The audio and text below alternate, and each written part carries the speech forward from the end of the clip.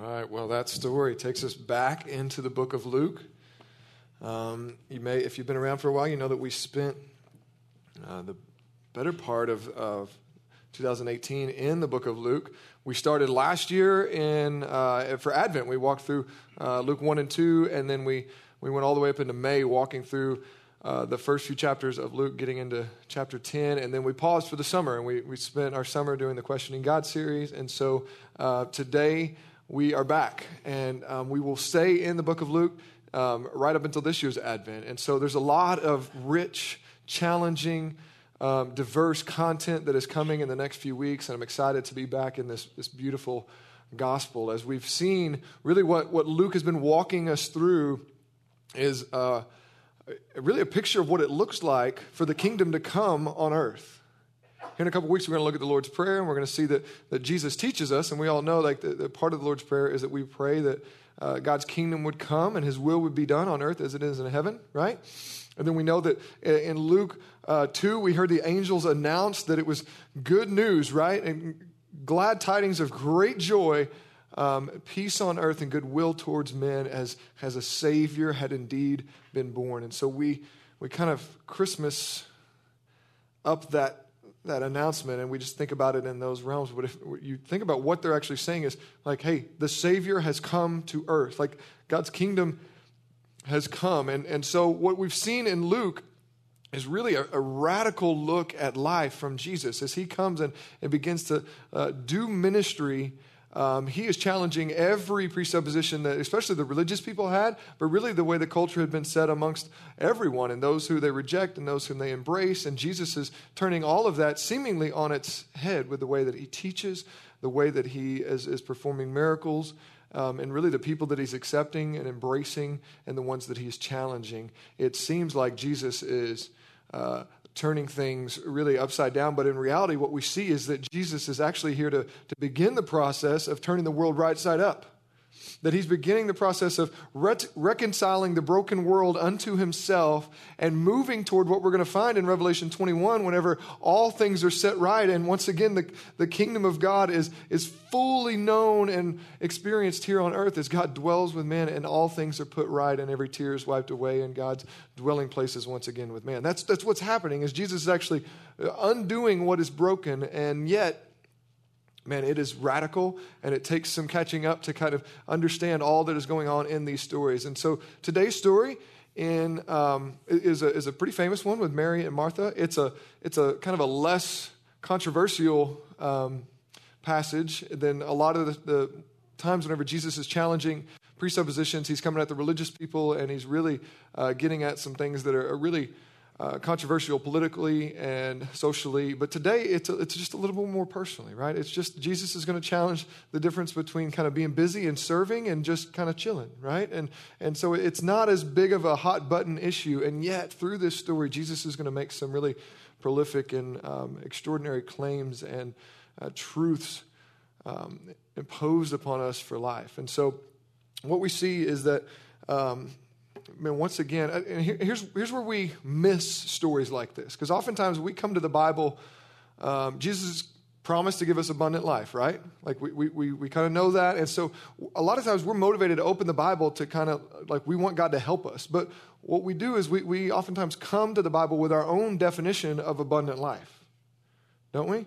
Like we have things that we want God to help us with. And so we come to the Bible expecting to find some nuggets of wisdom, some things that will kind of move us a little further down the road or give us some energy to keep going or whatever it may be. Like we often come with our own agenda, our own idea of what abundant life should look like, and we're just hoping that God will feed that agenda and kind of help us down the road. But what we often find is that the counsel of the Scriptures is seemingly counterintuitive.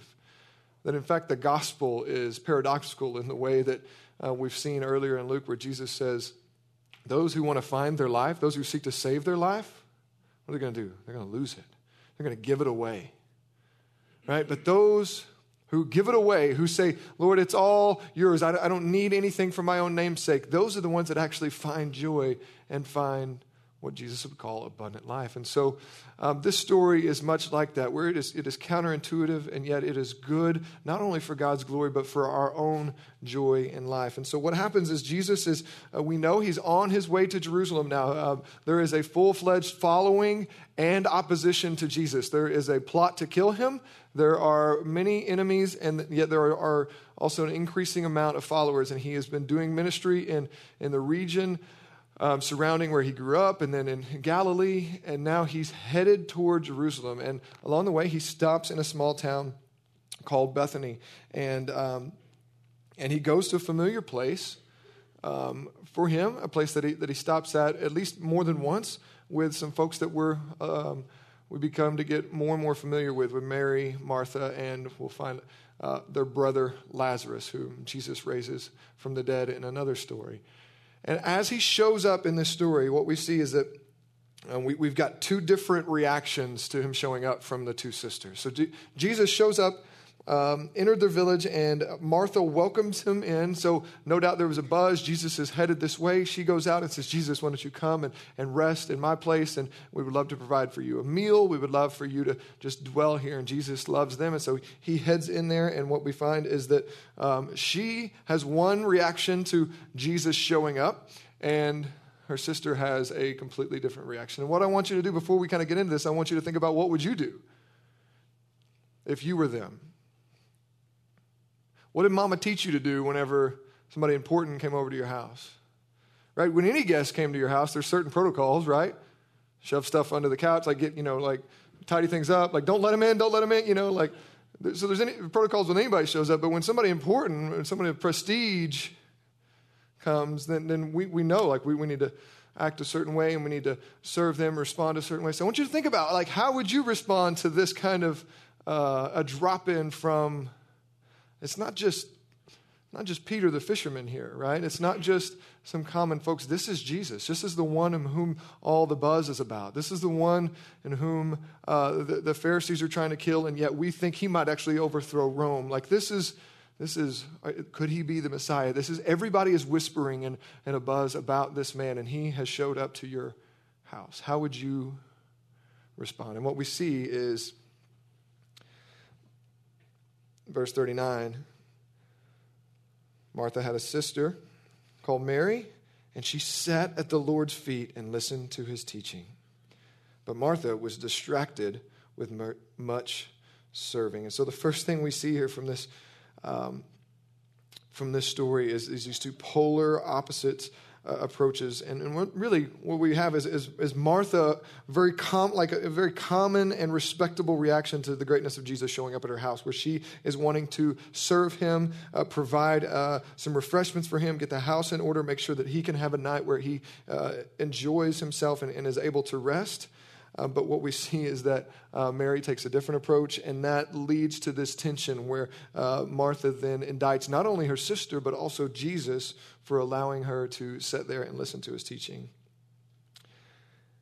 And what this does is give Jesus a chance to remind her of the truth that he'd really been displaying over and over and over again in his ministry. Like Jesus had taught these things, he lived these things out, but when it came to bear in her house, Martha needed some help knowing how to live it out. And we're all like that, right? Like we get the big ideas of the gospel a lot of times. Like we can sit in church and nod along with these truths, and yeah, that's right, that's how we should live our life. But then when it comes down to the details, right? When it gets to be Monday morning or Friday afternoon, and you're fed up with the kids or your job or whatever it may be, like we need a little bit of help getting the gospel into our life, right? Like getting into the actual practical areas, and that's what Jesus is going to do very gently, is going to correct Martha during this time. And really the first thing that he teaches us in this, the first thing that this passage kind of brings out is a very simple and yet revolutionary claim in what the difference is between the religion and the gospel. So we're going to talk a lot more about this when we get to Luke chapter 15, but you're going to see this theme is threaded throughout, and we've already mentioned it earlier in the book of Luke, but the temptation of all of us, by default, we want to try to earn God's favor, right? Like we want to try to do something that makes God love us, that makes God accept us. And that even though we know that the gospel is one of grace, right, that we're saved by grace through faith, that it's not of our own works, it's not what we do, but we still, like, if like most of us, it's difficult to receive something for free. Like, we want to give something in return. We want to offer ourselves up, and especially then when we fail God, we feel like we need to earn his favor back by serving him. And so what we see is that Martha's temptation to serve Jesus and to do all of these things is a very natural one, but it's a very anti-gospel one. And the truth that Jesus wants us to know, that he just displays and lives out over and over and over again, is that though religion, like Jesus is going to come against religious people over and over again in the Gospel of Luke, but religion says that we need to serve and obey in order to be accepted. The gospel, on the other hand, says that Jesus has done all that we need to be accepted, and he's given to that as a gift, and that we get to serve and obey because we are accepted. And then you'll see, even as you keep reading in the New Testament, that though there are a lot of commands about what we should do and how we should live life, those commands always come after truths about who God is.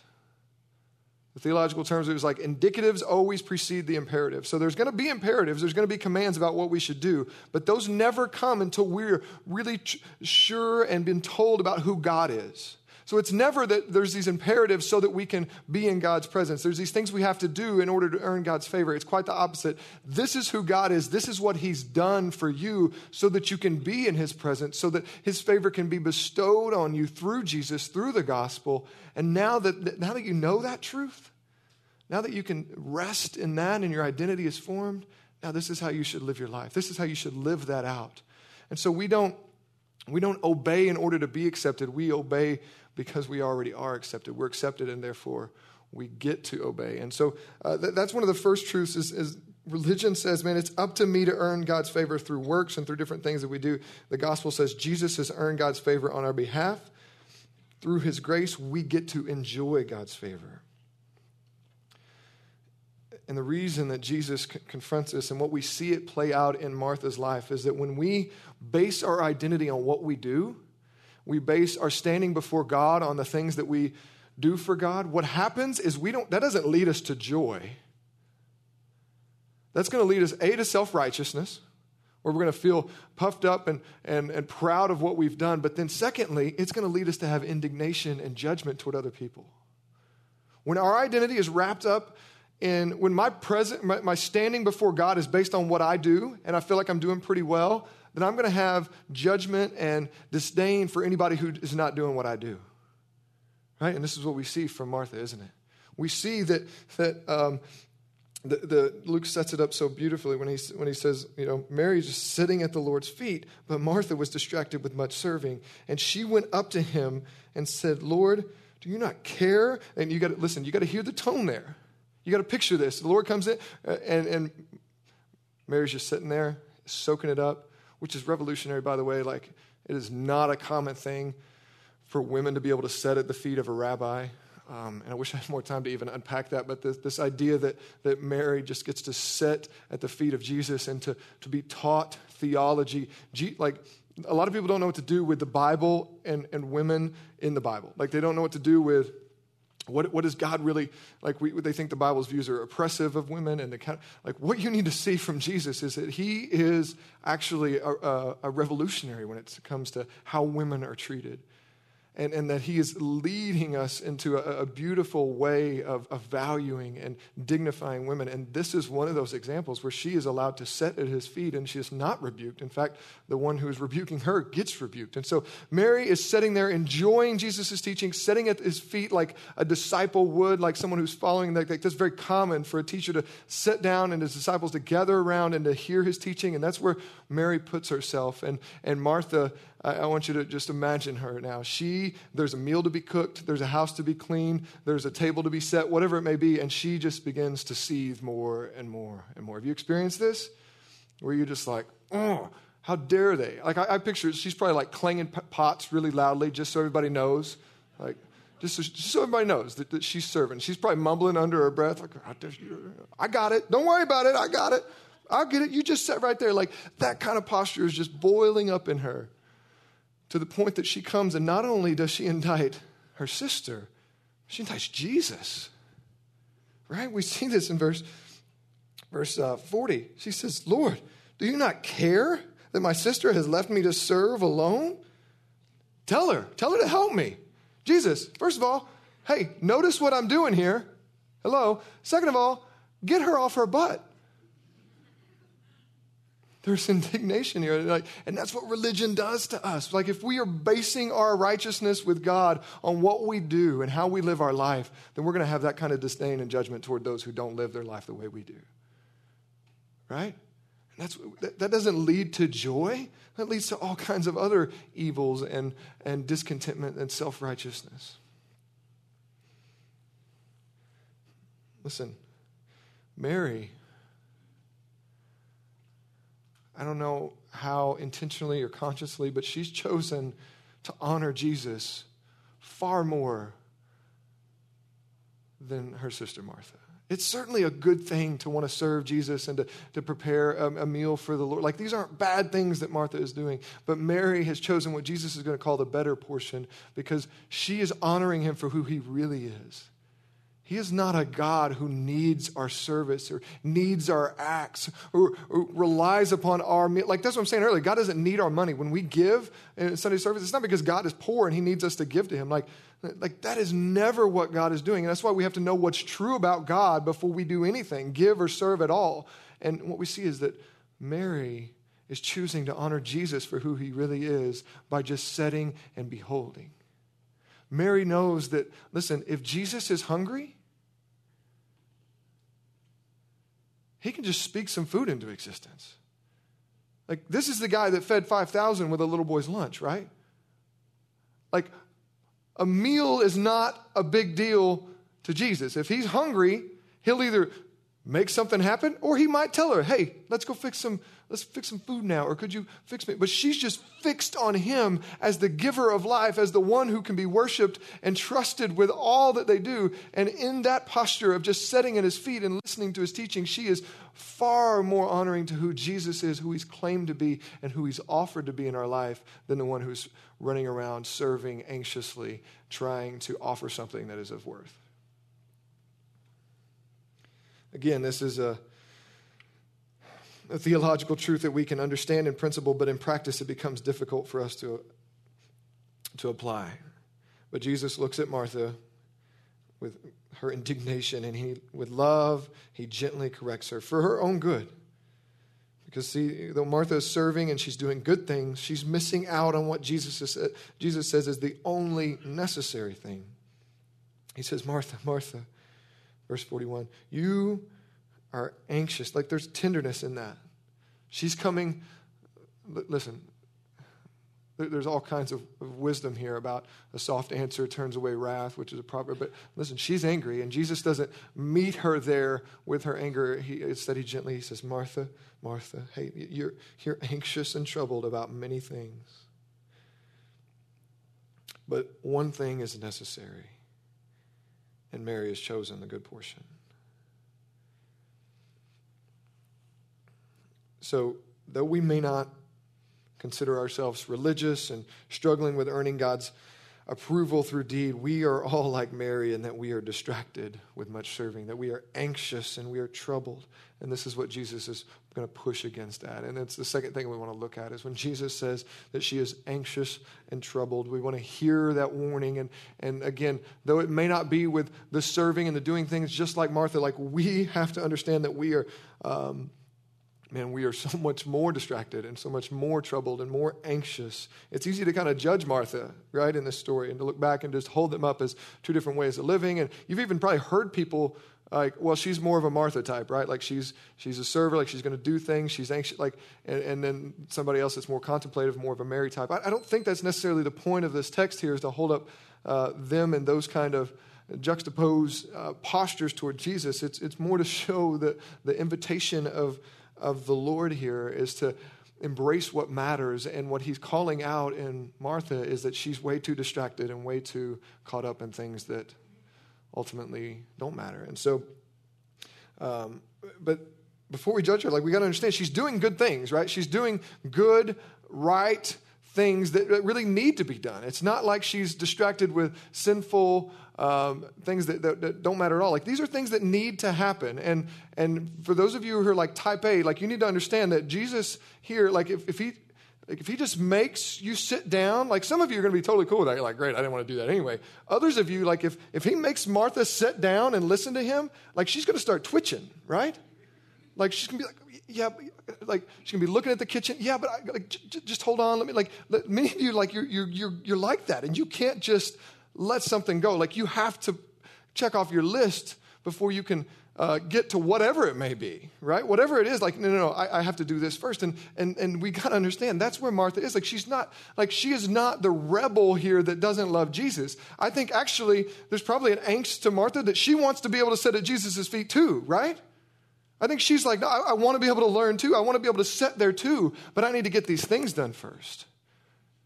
Okay, so it's not that she doesn't care about enjoying Jesus. She thinks that these other things are more important, and I think that's where a lot of us can relate. Like we're often faced with a choice to either worship God, right, in the everyday part of our lives, or to get the stuff on our list done. Like, and here's the thing.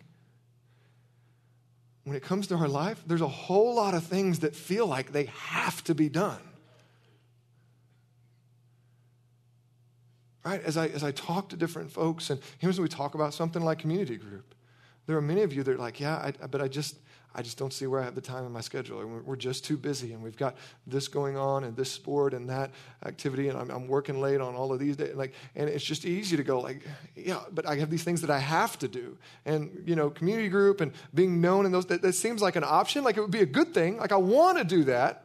And maybe someday I'll have the time to do that. But right now, like, I have to do these things, right? Like, this is what's priority. And there's so many things in our life that feel like they have to be done.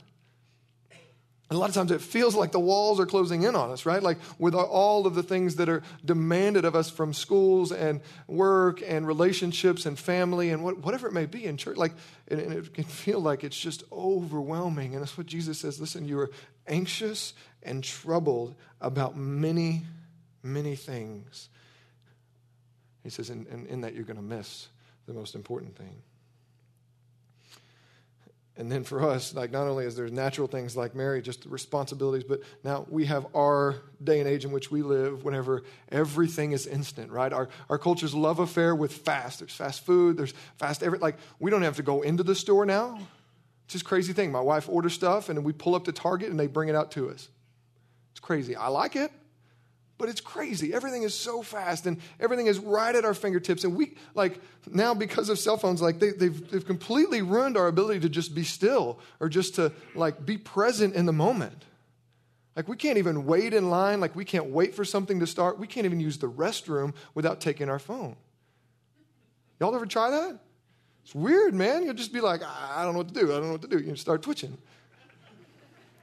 Like, that's where we've come to. Like, we have to have it. Where is it? I don't know. I left my phone. I got to go back home. I can't do my day without my phone. Like, we're constantly, we got that thing where you just feel it vibrate all the time. How many times take out your phone? Like, oh, I know. Like, I'm convinced I heard that thing. I'm convinced I felt that thing. Like, they have taken over our life, and it's this inability to let anything go and really to be present in the moment, which is interesting, given the prediction that was made back in the 1960s about how technology would actually change our culture. Time magazine noted that back in the 60s, there was an expert testimony given to a subcommittee of the Senate, and they were talking about time management in light of the technology that was coming down the road. And they basically were saying that because of the advances that were coming in technology, that people would very soon, in the next 20 years or so, have to stop working so much.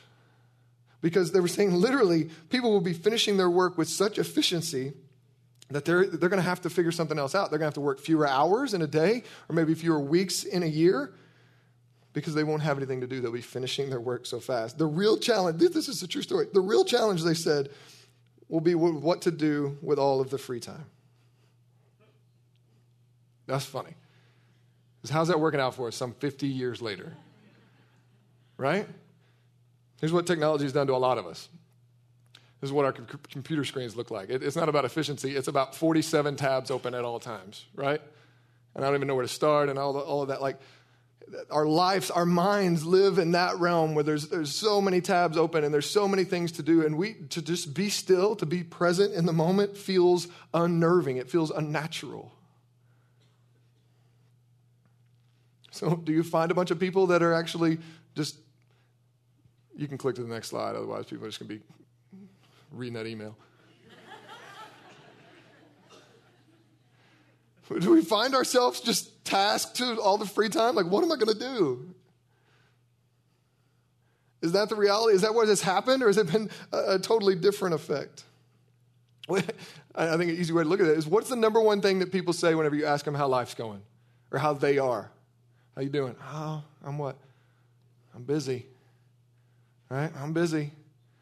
It's crazy. Life's busy, right? Like it's just like a default answer. Like, who's not busy? Like, that's an easier question to answer. Like, that's just the world we live in, and it feels so true, and it feels like that's the reality of all the things that we have to do. But the reality is, like, it's not about being disciplined to just get through the task more. Like, that's what a lot of us feel like. Yeah, you're right. I got to get better at my task. I got to get more efficient so that I can get to these things.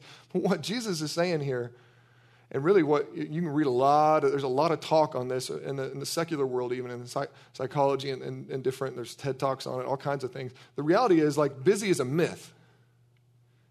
Like, if you're busy, it's because you chose to be busy. Because the truth is, you'll do what you want to do. Right? Like, if you want to do something, you'll make time for that. That's pretty easy to understand, right? Like, if you actually want to do something, if it's a priority in your life, you will make time for it. The reality is, like, we're busy because we chose to be busy. And we would say, well, what about this? And what about the kids? And what about the sports? And what about the school? And what about the overtime at work? What about, like, I can't walk away? It feels like our life is just full of a whole list of things that we can't walk away from, or no, like, Martha's like, yeah, but if I sit down, no one is doing this. She's not doing this. So, like, no one is doing this. And Jesus, somebody has to do this. And Jesus gently says, hey, I created all this. You think you're doing, like, all of this holds together by the words that I speak, not with your efforts, Martha. You need to rest. Only one thing matters, Martha. I know you think all those things need to get done, but only one thing matters, and Mary's actually chosen that better thing.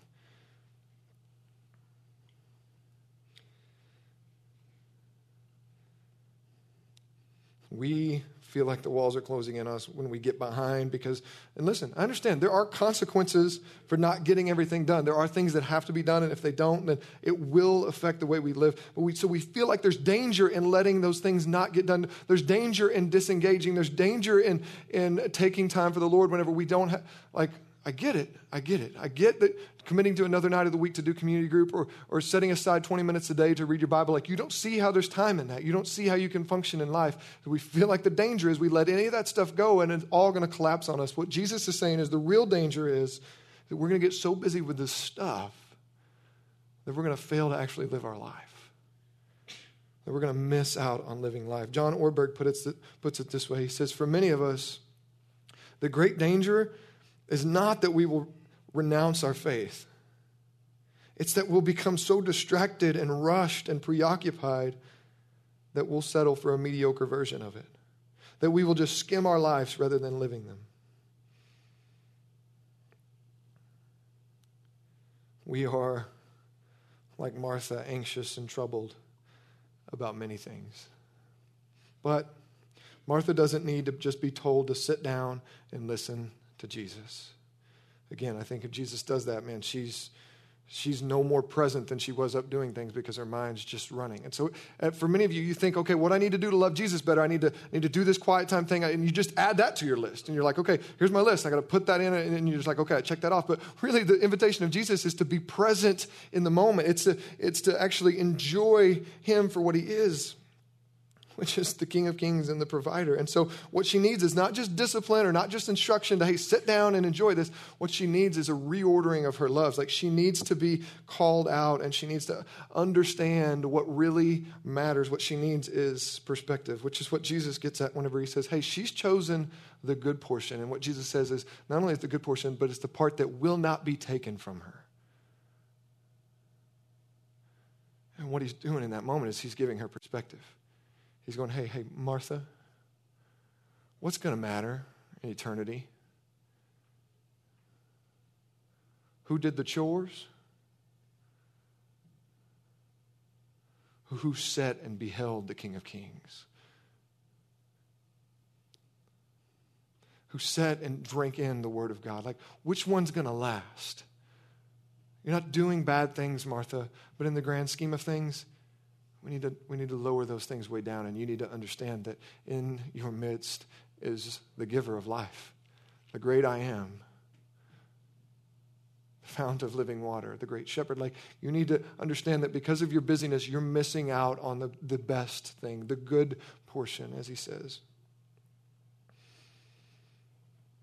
So the key to following Jesus better and learning to abide isn't just about discipline and figuring out how to work it into your schedule. It's about gaining perspective and understanding what ultimately matters. I think this picture is helpful for a lot of us about what those who get to enjoy life and those who are just caught up with so many other things. We got, get that picture of the dog? There we go. So true, right? Like, we're sitting there thinking about 1,000 other things. If you can't see that, the guy's thinking about a car. Not a good car, by the way. Like, if I'm daydreaming, it ain't about a Toyota, I'll tell you that, right? I'm totally stealing Neil Clayton's jokes. Neil helps me put sermons and illustrations together, and he totally, thank you, Neil. That was his joke.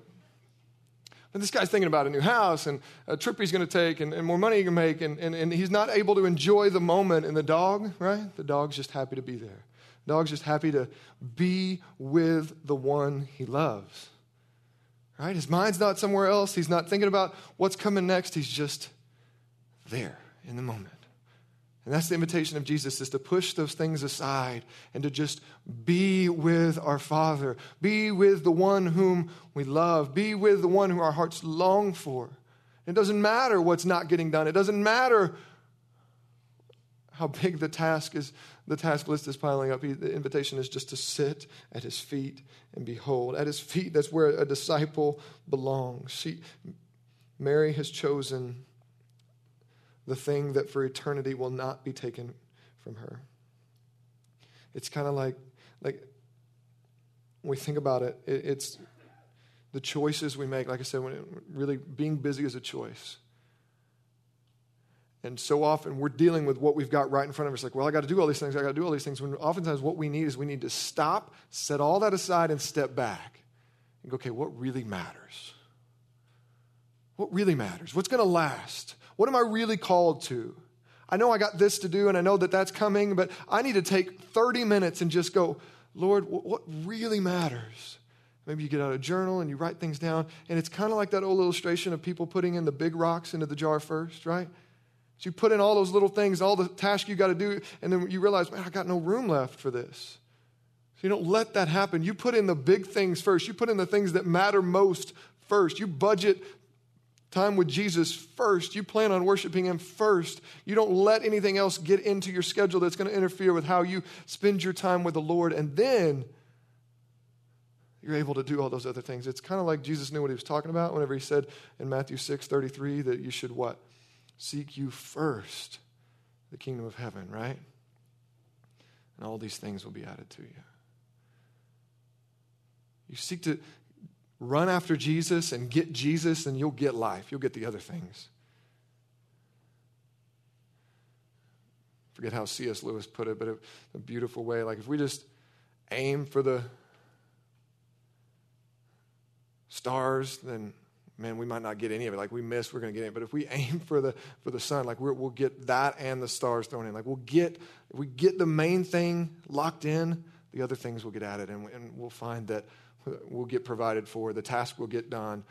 Bills will get paid. The job will get worked. Our kids, but if we do it the opposite, if we think we're going to get to Jesus after we get our list done, if we're going to get to obeying and sitting with and being transformed by the Lord, like, if you want your life to get better, so much of your life, like, how many of you are anxious about, like, man, I really wish I'd stop doing this, or I wish I'd get better at this, or I wish I wish I could change in this way, right? Like we live in that world. Like there's all this pressure. Like, yeah, I know. And one day I hope I'll be healthier, or maybe I'll work out more, or maybe I'll be more efficient at work, or I'll get to work earlier, or I'll stop staying so late, or whatever. You fill in the blank. Get this out. Like if you just keep chasing after those things and you think, okay, when I get this, I'll be able to serve the Lord in this way. When I get to this point, I'll be able to do this. Like Jesus says, no, stop it. Stop. Just sit here. Just sit here and look at my face. Listen to my teaching. Drink in my word. And that's where he says in 2 Corinthians 3:18 that we are now with unveiled face beholding the glory of Jesus. And that as we do that, and listen, that's not because we got through the veil. We didn't work our way to God. The gospel, like Jesus' work on the cross, tore that veil open. And now we're able to behold and gaze and worship Jesus for all that he is. And he says that as you do that, you're being transformed. So you want your life to change. You want to get better at your marriage. You want to get better at your job. You want to follow Jesus better. Like, worship Jesus. Like, that's the big E on the eye chart. Like, don't think you'll do all these things and then get to, like, no, worship Jesus. And you'll be changed and transformed from the inside out. That's why Mary's chosen the better portion. It's not that Jesus is never going to ask Mary to serve. Of course she is. We're going to see that later in the crucifixion story. Like these women are both integral parts of the mission of Jesus as they go forward. It's not that he's never going to ask her to serve. It's just that before he commissions us to serve, he invites us to just be present. He invites us to just be known, to be loved by him. And that's where it's so counterintuitive. It's where it's so against what we feel like is natural. But Jesus is offering us to choose the better thing. So our encouragement to you from this text is to make time with the Lord. Like, don't leave it to see if you get around to it. Budget it first in your schedule. And that doesn't mean, for a lot of people, you're like, all right, that's right, I got to get up at 4:30 in the morning, read my Bible. And I'm just going to tell you, for a lot of you, that's not going to go well. You ain't going to get up. And if you do, you're going to go back to sleep reading the Bible. Okay? Others of you, that works really well, okay? Some of you are disciplined, wired that way, and that's great. More power to you. May your tribe increase. But for a lot of you, like, it doesn't mean where you do it in your day, okay? It's about how you prioritize it in your life. So you may do it at 10 or 11 at night if you're a night. You may do it, like you may be on, second or third shift. You may do it at a completely odd time of the day. But what matters is you say, this is what I do first. This is what I do first and foremost, and nothing else will affect this time. I will, no matter what else I do today, I will do this.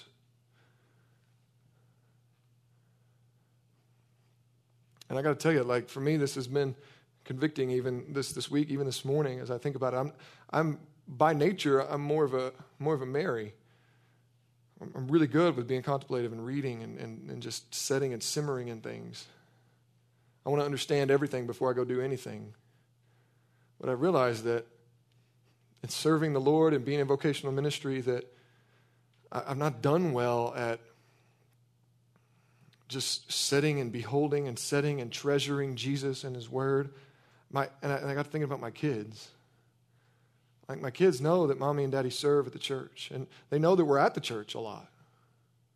Right? Like today, we got Journey Kids training, we're coming back to the community groups. Like, so my kids know we're going to be here a lot, and so they know we serve Jesus, we know whatever, but like, I'm afraid we're going through motions, and we're not talking about the richness of beholding and dwelling with Jesus. So I've been convicted, like, I got to work on that. Like, I got to get better at the Deuteronomy 6 thing of just like, talking about and being present with Jesus and talking about God in the day, the ins and outs of our life as we come and as we go, like to just drink in and show our kids how like Jesus is present in the everyday things, which a lot of times is going to look like modeling repentance for them, reading with them, talking about how the things we enjoy in our life are good gifts from Jesus. Like all of those things I realize, like I've drifted into just the doing stuff. Like I'm doing a lot for the Lord, so I feel like I'm good. Like the invitation is for me to step back from that and to just be with him. Like I'm no good to you as a pastor if all I'm doing is going through motions. Robert Murray McShane says that he was a Scottish pastor a few hundred years ago, and one of the things he said is that what my people need from me as a pastor, what they need most is my personal holiness. I have to be reminded of that. Another time he said is, what a man is before God on his knees, that he is and nothing more. I thought, man, like I need to remember that. Like I need to know that it doesn't matter how good I preach or how big our church gets or what kind of ministries we're doing. Like when I kneel before the Lord, that is what I am, his son, his beloved. And none of those other credentials make it into the presence of the Lord. They just don't matter. I got to remind myself of that. I got to set with that truth. And that's really the offer of the gospel through this story of Mary and Martha. So I'd encourage you to set aside some time. And then when you do that, don't fill it with doing. Don't feel like you got to get through this book in this time or do this thing or whatever, work through this study. Like, don't fill it with a bunch of things. Like, make some time, set aside some time in that to just dwell, to just be still and know that he is God, as the scripture says. Let's pray. God, I'm grateful for the gospel, the good news that I don't have to earn any of your favor. And it's all given through the gospel of Jesus. Thank you for that truth. And I pray that this morning you would help us to respond to you, help us to see the offer of the gospel as we come face to face with a time of response. Will we go through motions or will we lean in and just be with you? Father, for those that maybe are here and they've never experienced the joy of letting you take their sin away and seeing it nailed to the cross and taken away from their shoulders and onto your own, and you saying, child, you're free. Child, you are born again. If they've never experienced the salvation that comes through you, Lord, would you give them the faith to respond this morning, and they would be born again into new life. For those of us, Lord, that have known you for years and we often drift back into a Martha-like posture, Lord, would you just gently call us back to sitting at your feet, enjoying your presence and worshiping you and letting you transform us. That's our hope and our prayer. Give us faith as we respond today. It's in Jesus' name. Amen.